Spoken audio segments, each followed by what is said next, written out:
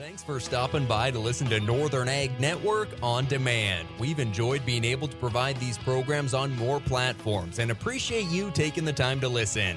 This report is brought to you by Montana Fish, Wildlife, and Parks, who would like to remind hunters that respecting private landowners and the access they provide is more important than ever. Positive relationships between hunters and landowners impacts all recreationists. It's up to us. Respect access, protect the hunt. Now time for the report.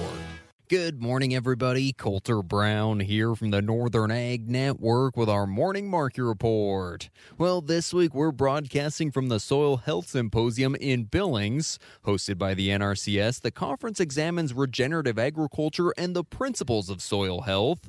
The keynote speaker of the event is nationally renowned holistic range manager Jerry Doan from Central North Dakota, who I might add was just inducted into the North Dakota Agricultural Hall of Fame.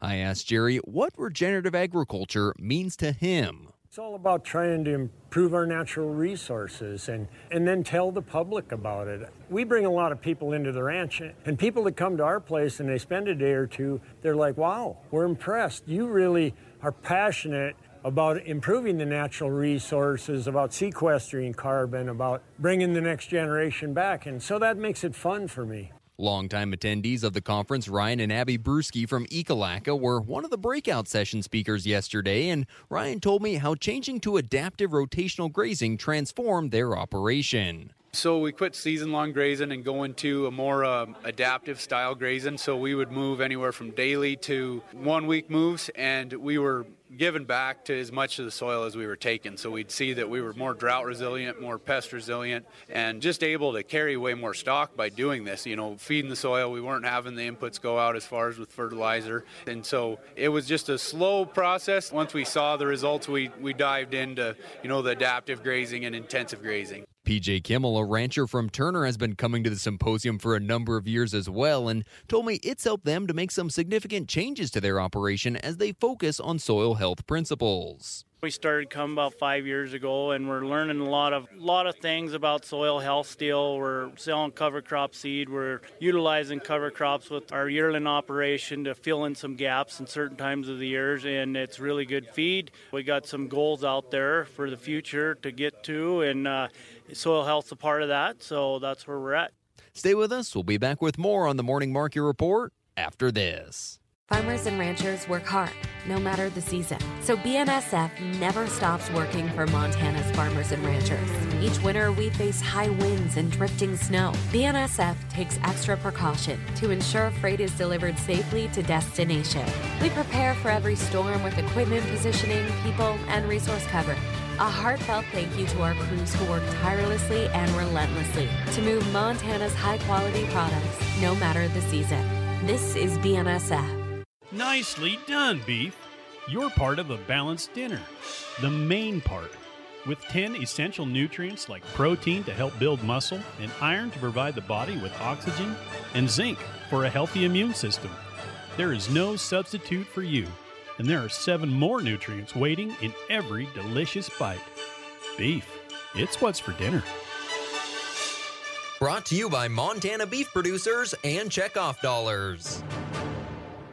Well, the final numbers for beef exports are in for 2022. Of course, we already knew that records would be broken. The only question was by how much. Despite slowing towards the end of the year, beef exports reached 1.47 million metric tons, up 2% from last year's record high. Export value also reached a new record at $11.68 billion, up 10% from last year and 40% above the 5-year average. Those records are likely to stand for some time as lower beef production this year will pull exports lower despite looking at an improved exchange rate situation. Well, the Montana House Ag Committee tabled House Bill 350 yesterday. Known as the Montana Country of Origin Placarding Bill, it would have required retailers to post a placard by beef and pork indicating to the best of their knowledge the meat's origin. The bill was supported by Montana Farmers Union, cattlemen, and organic associations, but was opposed by the Montana Stock Growers, Farm Bureau, Chamber of Commerce, and Retailers Association. And after much deliberation, the Volunteer Planning Committee of the Women Stepping Forward for Agriculture Conference has decided to end on a high note after celebrating 2 decades of the conference last fall and will not be continuing in 2023. The committee wants to extend their gratitude to those who attended or sponsored the conference over the years and allowed it to be such a success for 20 years. For over half a century, Montana farmers and ranchers have put their trust in Stockman Bank. That's because they know Stockman has always been there.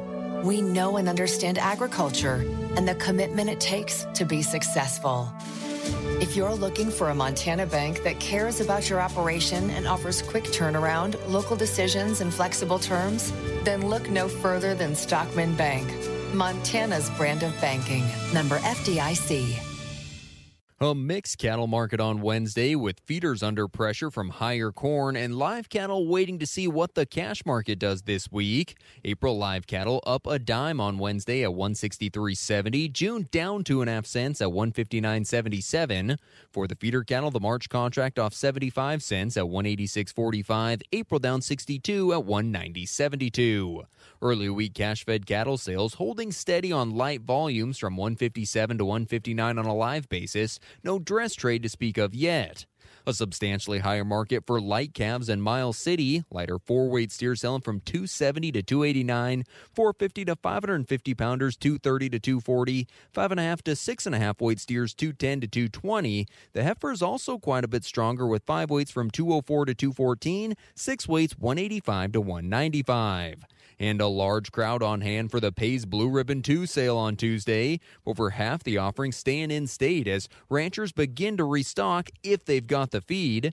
Bred heifer sold $1,850 to $2,135. Young bred cows $1,800 to $2,300, average at $2,000. Mid-age cows $1,650 to $2,075. Smallmouth cows $1,400 to $1,850, and the short-term cows $1,300 to $1,585.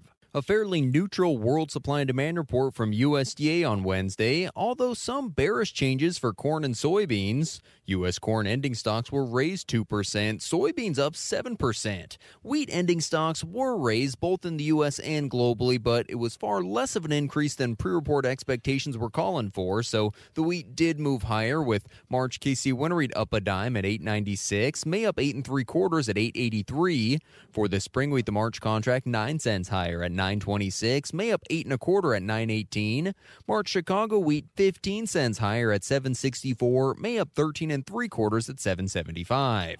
March corn gaining 4.5 cents up to $6.78, and soybeans for March also 4.5 higher at $15.19.